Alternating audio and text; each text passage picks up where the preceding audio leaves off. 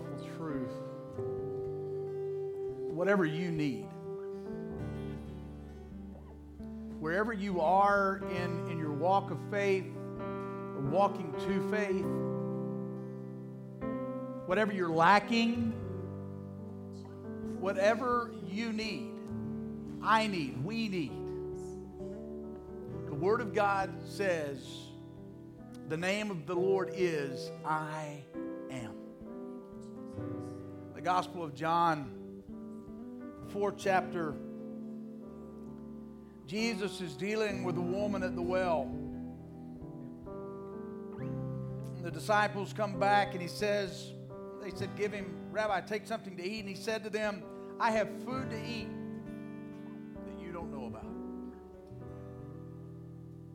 Just before that, the woman had come to the well looking for water. And he said, I've got water to drink you've never tasted. He was trying to show them that whatever they needed, He was, and He is. And the beautiful thing is, in that day and time, He was being revealed. He was being made known. But to us today, He is known fully. Everything I need is wrapped up in who He is as my waymaker. That's His promise. If you and I will just come to Him, we'll find in Him every single thing that we need. Let's pray. Father, God, I come before you this morning, and Lord, my heart is full. I thank you for your truth. I thank you for your reminder. I thank you for, Lord, just being able to lift in song the truths of principle that make up what we know as the Bible, the Word of God. I ask you this morning, Father, to take everything I have for you, Lord, to make up the difference. To use your word as true because it is, to speak your truth into our lives because you do. God, speak to my heart this morning, even as you use me as an instrument in your hands for your glory. We pray that this morning in the name of our Lord and Savior, Jesus Christ. Amen. It's good to be back with you this morning. I appreciate so much being away the last 3 weeks. I appreciate Stephen and Aaron and Ryan being able to fill in and share. And I have so much to say to you today that I'm not going to say it all. Okay, that's a promise. Did a lot of reading while I was on sabbatical, and just Lord really gave me, I hope, a good word for you this morning. If you have your Bibles, I want you to turn with me to the book of Acts, the 13th chapter. We're going to look this morning at the why of missions. But as we do that, I want to kind of put it into context, because for so many of us, missions is that thing that we honestly, in truth, pray that God never call us to. Okay? I can tell you when I surrendered to the ministry and I went to seminary and was started in school, when I met Laurie and we got married, and one of those things that she asked me was, do you ever see yourself on the mission field? And I said no, and she said, good. I'll follow you anywhere as long as it's in the continental United States. And she said, I would prefer it to be in the southern part, like Texas. And I will tell you, there are parts of Texas that are a mission field. We're going to look at that here in just a minute and talk about that. But the reason for that, the reason that we have that idea is because of this word. And we hear Jesus say this word in Scripture, unless. Do you have something in your life right now that you wish you knew how it was going to turn out? A business, a relationship, maybe this service, you wonder how it's going to end. Some of you are just hoping it does. We all wonder about the end. What's it going to look like? I want to know the end. If I know the end, then it'll help me deal with where I am now. And we want to be all in for Christ, but there's that word, unless. You know, unless you give all that you have to the poor and follow me, you have no place with me. Unless you die to yourself daily and follow me, no place. Unless you eat of my flesh and drink of my blood, no place. And we hear those words, and those words, unless, keep us from selling out in a good way. Being all in. And in fact, even a lot of times I believe when I come to worship, I don't even give all in worship. And I'm not just talking about the singing. Because worship is a lifestyle. And if I get up on Monday morning and I'm all in my worship for God, there's no telling. He might give me an unless. I want to know how that's going to work out. Some of you came in here this morning and man, you could be hanging on by your last thread. You're thinking, man, if you don't show up in my marriage, it may not make it to the end of the day. And I'm afraid, God, to go all in because you might say unless. Unless what? There's some of you here this morning, and the honest truth is you're just hoping to make it to the end of the day. We struggle. It's true.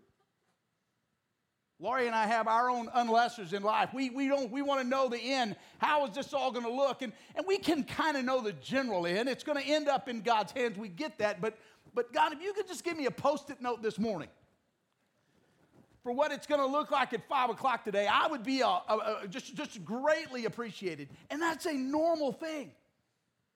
See, the Word of God tells us in Ecclesiastes 3, Solomon, the wisest man in all of Scripture, wrote that God has put eternity in our hearts so that we could know the end. And then he says in the last part of the verse, but he's made it where we can't. It's normal for us to want to know, how is this going to work out? But he says, I put it in your heart to want to know, but you can't know. But we spend all our time pursuing the things that we can't know instead of pursuing the one that we can. And that brings us to the unless. And so it's right in the middle of our life, right in the middle of that struggle in everything that we do, that Jesus speaks into our frame of reference. He shows up, and there's this tremendous transition in life and thinking. And in John records in the 17th chapter what we know as the high priestly prayer. And in John 17, verse 1, Jesus says, the hour has come. My unless is here. The hour has come.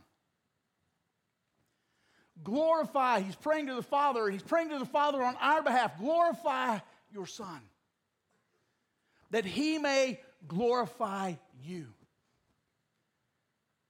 And then he gives us the why. Because you have given him authority over all flesh. Why? Why did God give the Son authority over all flesh?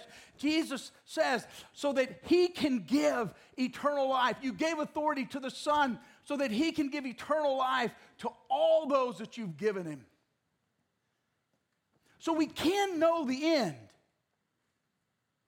And Jesus tells us what that end looks like in John 10:10. I have come, he says, that you might have life.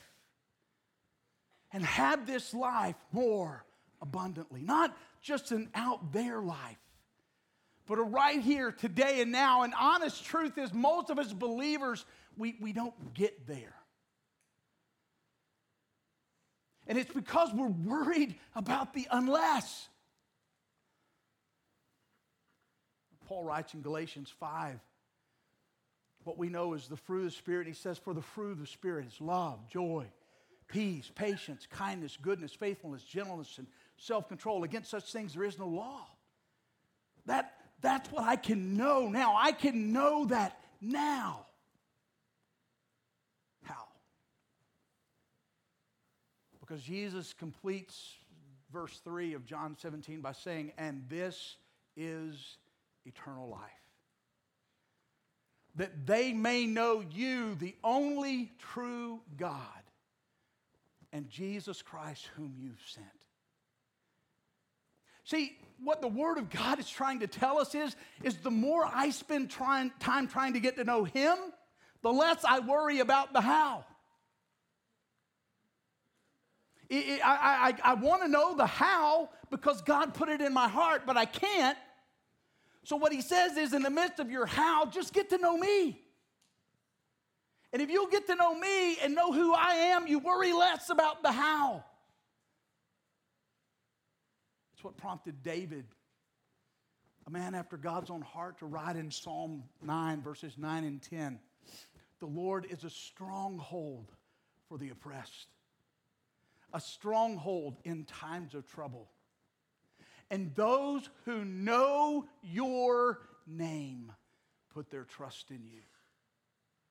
Those who get to know you don't worry about the how. And they put their trust in you. And they put their trust in you because they know, oh Lord, you have never forsaken those who seek you.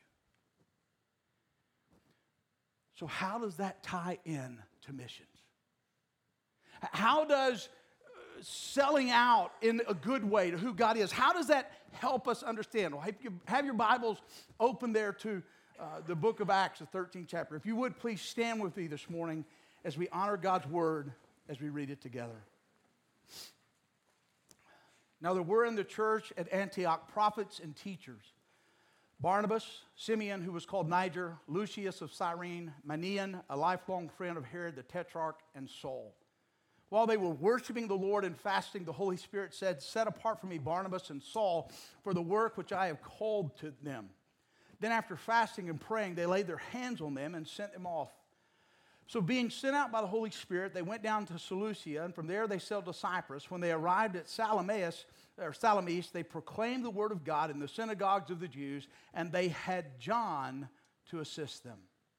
You may be seated, and may God bless His word this morning as we study it together. So how does this tie in? How does knowing Him help me not worry about the unless?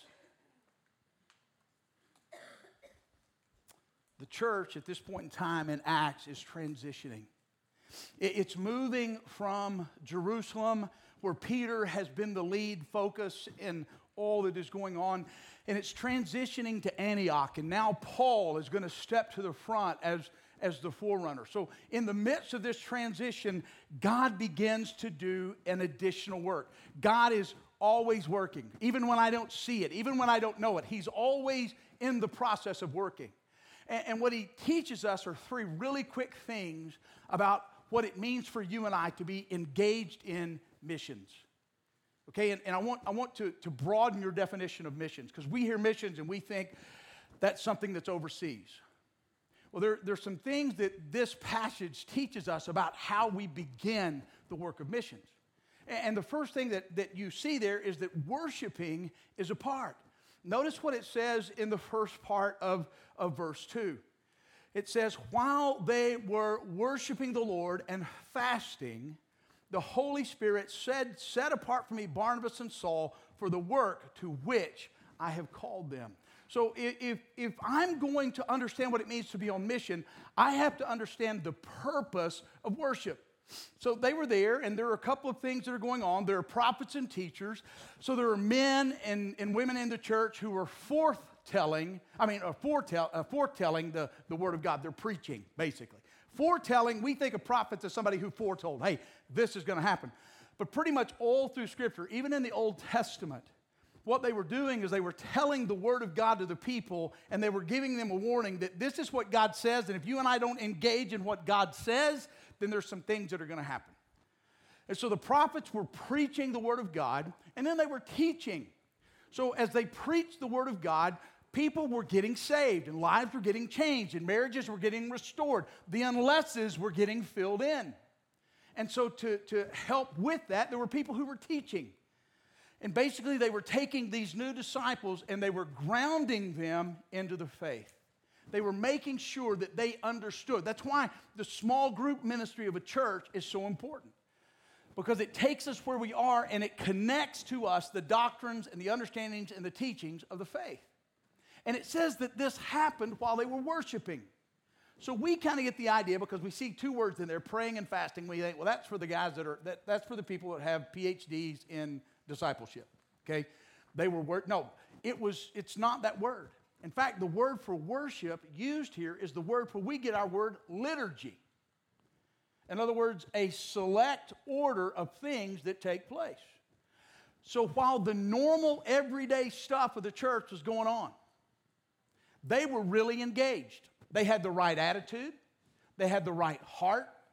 They were just doing the normal stuff. This wasn't some Pentecostal moment, okay? This wasn't like Pentecost where the Holy Spirit descended and flames of fire went out and touched people and they saw it and they were speaking in tongues and all that stuff that was going on. And by the way, tongues there was known tongues.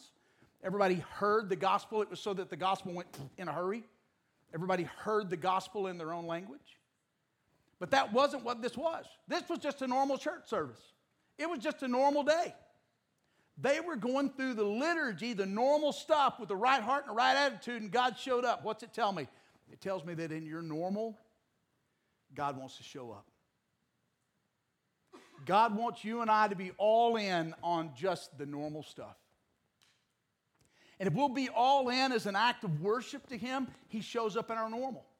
He's there. We think that God shows up in the extraordinary. Hey, newsflash, when you walk out of here, do you know where God goes? With you. We come to church and we pray, Lord, show up. He did. The minute you walked in the door. If you're here and you're a believer, the Word of God says that the Holy Spirit has indwelt you. Everywhere you go, the Holy Spirit goes with you. God's there. What you and I need is to awaken to the fact that God is with us. And that God is here, that He is present. I need to become more aware of God's presence in my normal. And the way I become aware of His presence in my normal is to be all in. They were fasting. They were truly seeking after the things that God wanted to do in their life. So worship, really saying, God, I worship you, is a part. The second part is that we also see there that the sentness of God is a heart. Look at verse 3. Verse 3, it says, set apart for me, or the last part of verse 2, set apart for me Barnabas and Saul for the work to which I have called them. Then after fasting and praying, they laid their hands on them and sent them off. The church releases them with a blessing. They send them out. Why did they send them out? Because it is the heart of the Father. Go back to the high priestly prayer, John 17:3. That they may know you, the only true God, and Jesus Christ, whom you've sent. John 5:20, 5:21. As the Father sent me, so I'm sending you. You see, it's the heart of the Father to send. And that isn't something that changed with the end of the New Testament. In fact, if you're here this morning and you have a relationship to Christ, it's because God sent somebody to you. He sent a preacher, He sent a Sunday school teacher, He sent a vacation Bible school worker, He sent an evangelist, He sent a friend, He sent a mom, a dad, He sent a grandma and grandma. He sent somebody into your life to tell you about who Jesus is. To read you the Bible, to pray for you and to pray over you. The sentness of God hadn't changed. He's still in the business of sending. He's still in the business of wanting you and I to invest in the next generation. And sometimes the sentness of God can be 40 steps. Last week I went to a mission field. 40 steps from the front of the stage right here to the children's ministry. It's a mission field. It is a whole different culture. They speak a whole different language. Okay? But I'm telling you, it was one of the greatest blessings of my life. I got to sit with a bunch of first graders in the first hour. And I got to tell them the story that I have told and preached through and read through 100 times about Deborah the judge. But then something beautiful happened. One of those kids asked me a question about faith. And I got to sit down with 16 first graders, and I got to explain to them what faith is. And I just used a chair. I said, when you walked in, did you grab the chair, check it out, make sure the nuts and bolts were tight, the plastic wasn't broke before you sat down? Nope. What'd you do? I sat down. Faith. That's faith. I don't have to check it out. I just trusted God said it, and it's good. I got to go work in the second hour, third and fourth graders. I got to do the same thing with them. I got to tell them about faith in Jesus Christ. Pray for them that God will speak to their heart. Guys, especially guys, men, we need some of you to go to a mission field that's 40 steps from the front of the stage. Maybe it's going with us to St. Benedict's on a Tuesday night when we serve. And sitting with people in Lubbock, Texas who are homeless and have no hope. And just going and serving a meal for them and with them and just sitting down and talking to them, engaging them, looking them in the eye, saying with our presence and saying with our face and our actions, you have worth and value to the God of the ages. Maybe it's actually going on a mission trip. We got 4 or 5 coming up this summer. Maybe it's working in Vacation Bible School. Maybe it's giving. Maybe you can't physically go, but you can give so that somebody else can. Here's the deal. The sentness of God hadn't changed. He still asks for you and I to be engaged in the missional purpose of the church, which was, as I have been sent, so I am sending you. God wants us to understand the sentness. And it's going to look different for you than it does for me. And it's going to look different for the person sitting next to you than it does for someone else. But here's the deal. It is a continuous thing. Keep on sending. And then the third thing that the passage shows us here is that not only is it to worship, that I'm all in, saying, Lord, I don't care. I'm really going to come and I'm going to worship you today. All in. I don't care what you say. I'm not going to worry about the unless. Even if the unless means I get sent. Even if the unless means that I have to go do something outside my norm. And the reason for that is the third part. And that is that assistance and going is a part. Look at verse 6. Verse 5 says, when they had arrived at Salamis, they proclaimed the word of God in the synagogues of the Jews, and they had John to assist them. So, assistance, John to assist them. Okay, God said, set apart Barnabas and Saul. John's there. Who's John? John is the cousin of Barnabas. How do we know that? Go look in Colossians. Okay, in the book of Colossians, chapter 4, verse 10, it talks about John Mark, the cousin of Barnabas, a relative cousin of Barnabas. I think it uses the word relative. So they take John Mark. John Mark wasn't part of the sending, but John Mark goes, and it says he's a minister. The actual word, he assists them. It means that he ministers to Barnabas and Saul while they minister the gospel to other people. He goes and he learns. Where does God send us? I don't know where God's going to send you, but I'm telling you, the first place God sends you is right where you are. See, we think missions means I go somewhere else. Nope. Barnabas and Saul went to Barnabas' hometown. Barnabas was from Cyprus. This first missionary journey sent out from this place where they're gathering together to worship goes to a place that Barnabas is familiar with. They go to his hometown, to his home region. How do we know that? Look in the book of Acts. The book of Acts, it tells us that Barnabas was from Cyprus. And so your first level of sentness is right where you are. It's your kids. It's your grandkids. It's your neighbors. It's your co-workers. It's 40 feet from here. Or 40 steps, sorry. Or 400 feet from here, back there in that student building. It's taking the time to say, you know what, I'm going to come out of class once a month. I'm going to give of my time. Why? Especially men. Why? Because we have a generation of kids who are being raised without men in the home. And they need to know what it is to have a godly man who will stand in front of them. So that's basically the why of missions.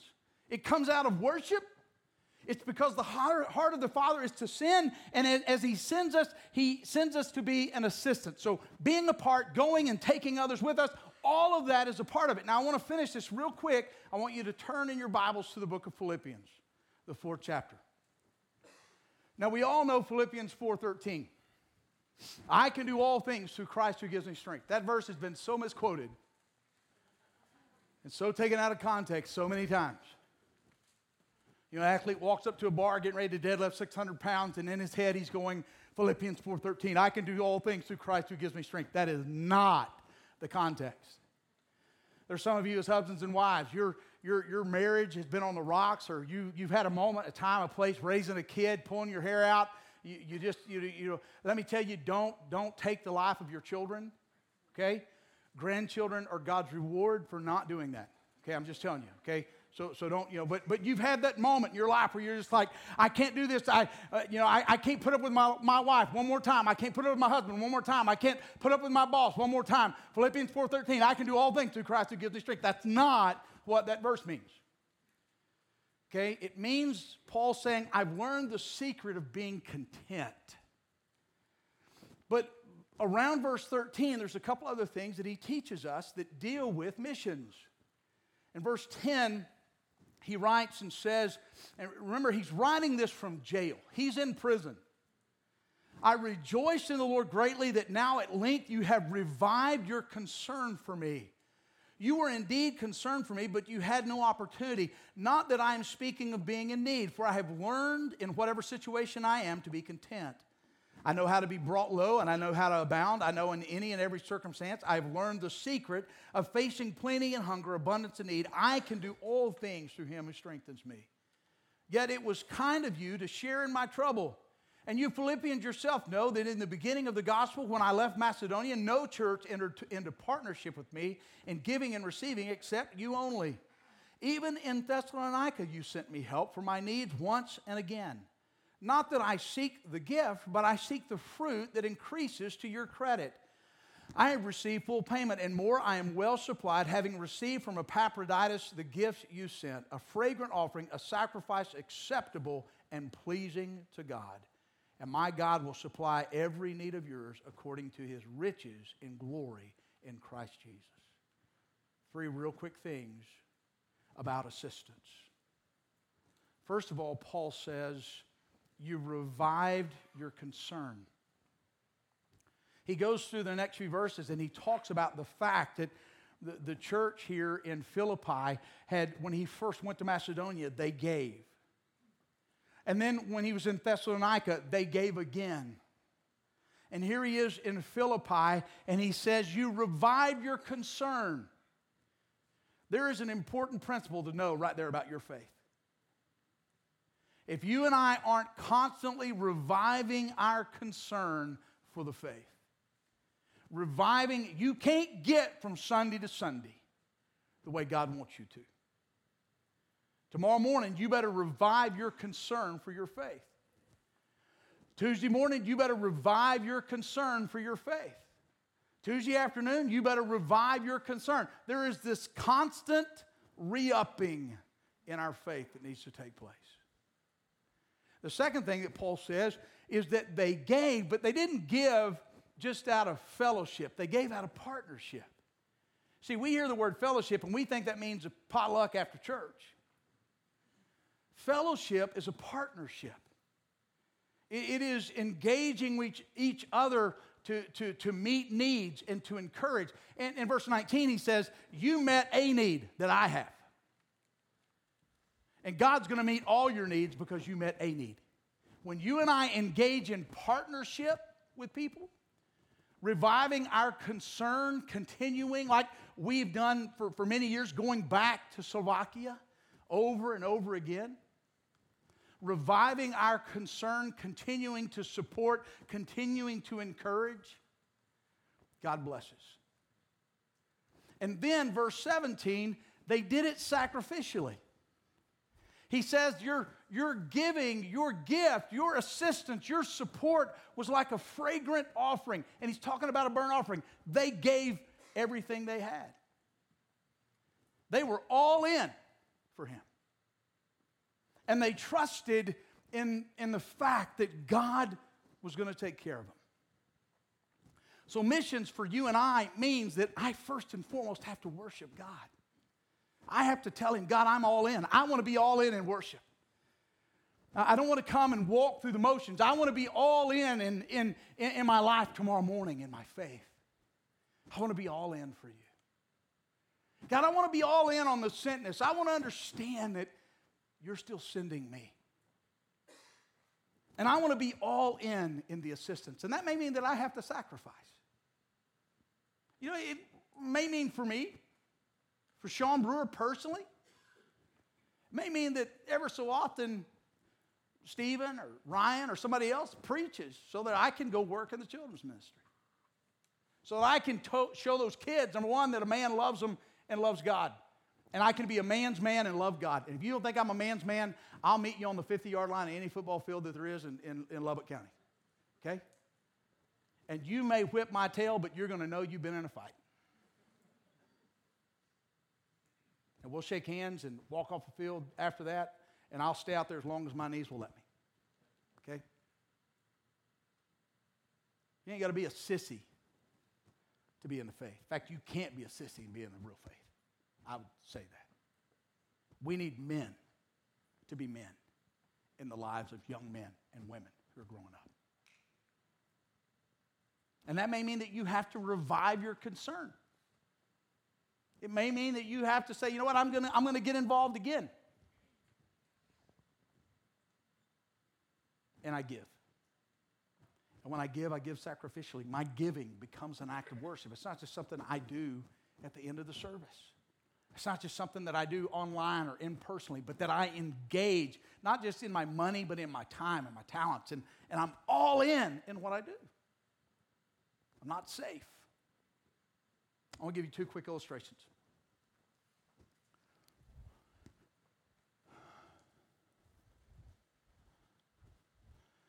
I did a lot of reading while I was on sabbatical. And I was reading, and there was a story about this one guy in one of the books I was reading. I think it was in a book. It may have been something I read on Facebook. I don't know where it was. I just read it. It was a story, okay? And the guy had a dream. He dreamed that he died. When he died, he immediately woke up in the presence of God. And in the presence of God, Christ ushered him into heaven. And Jesus looked at him and said, man, there are a lot of people who are here in heaven because of you. And he goes, really? He goes, yeah. He goes, you want to meet him? Understand that. These weren't people that this person had engaged with in this life that he knew. Maybe it was a missions offering that he gave to at church, and the missions offering went to a missionary who shared the gospel in another place, another time. Maybe it was a kid that he worked with in the nursery or in preschool or in college ministry, and he shared the gospel, and that child or that young adult came to faith, and that young adult went on to do something and contact someone else. Maybe it was a shoe salesman. D.L. Moody, greatest evangelist of modern times, was won to the Lord by a shoe salesman.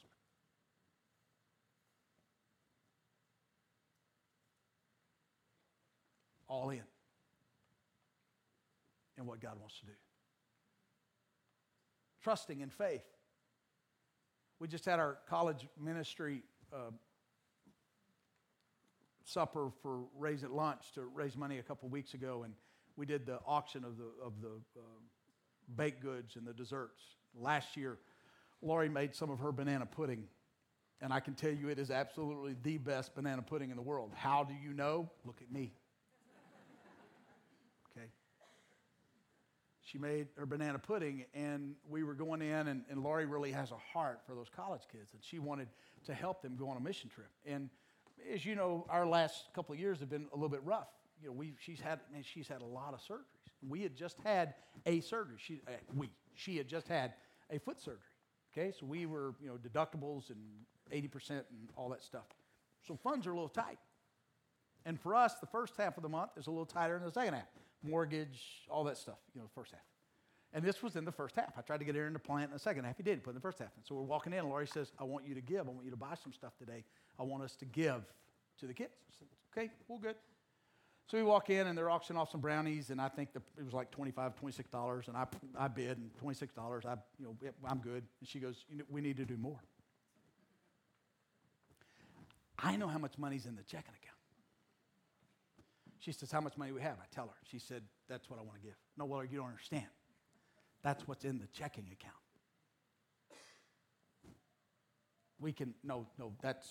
So I tried for the next couple of times to buy some of her banana pudding. And every time I tried to buy it, somebody else was trying to take care of me and keep me from buying it, and they would buy it. And I would get the price up to where I thought, and then they'd bid higher, and I'm like, crap, I'm not going to buy that. I can make it cheaper than that. Then it came to the last bowl of her banana pudding. And you know what? I was tired of not getting it. So I just went, $300. Dumbest thing I've ever done in my life. As the words are coming out of my mouth, I'm thinking, that's it.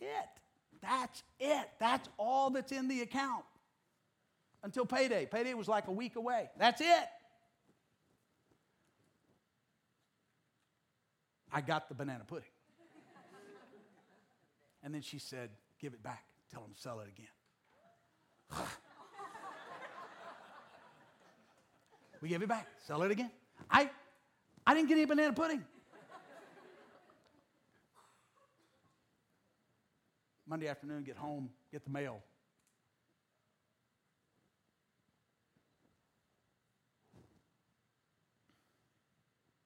There's a check. $300 that I didn't know was coming.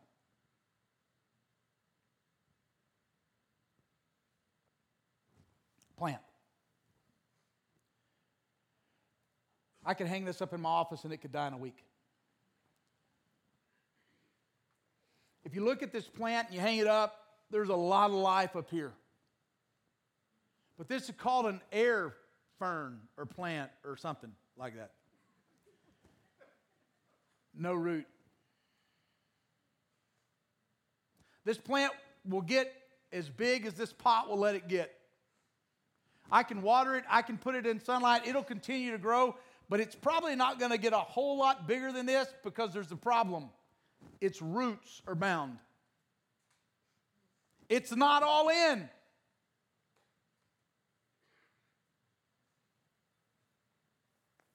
Enough said. How does God want you and I to be all in? To bust the pot, put it in the ground, and say, I trust you. All in. Let's pray. Father, I thank you for this morning. I thank you for your truth. I thank you for your word. I thank you for who you are.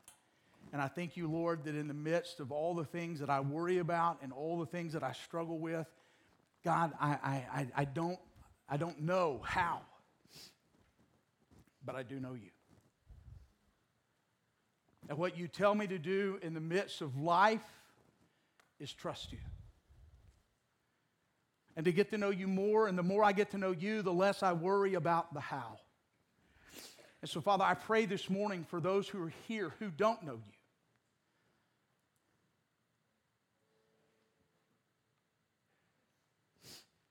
Lord, maybe they are trying. Maybe there is a hunger. Maybe they've been like I was. They were in church but not saved. They were playing at this thing called faith. But right now, Father, the Holy Spirit is saying, I want you. I want you. Christ, you are crying out, I died for you. Will you just come? All in. Father, I pray that the Holy Spirit will speak to hearts for those this morning who need to call upon the name of the Lord and be saved. I pray for us, Father, this morning, those of us who are here, that, God, we hold back, and we hold back in so many areas of our life because we just are afraid you're going to say, unless. Oh, God, may I get to know you more. That the more that I know you, And the more I know your name, the less I worry about how you're going to fill in that blank. Father, there are some of us here this morning, it's just time to bust the pot. It's time to put it in the ground and say, Lord, I am in, no matter what that means. I'm a believer, but God, I have the evidence of life, but I want a root in you that will last because you alone, Father, are the vine. Christ, you alone are the one who gives me strength and nourishment. I'm all in. Lord, I ask you this morning to add to your kingdom. And Father, if it is your will to add to this place, this part of the body of Christ, that we'll have people who come alongside us and say, I'm in, whatever that means. Father, speak your truth. Move in our heart. Exalt Christ. And we pray that this morning in Jesus Christ's most precious name. Amen.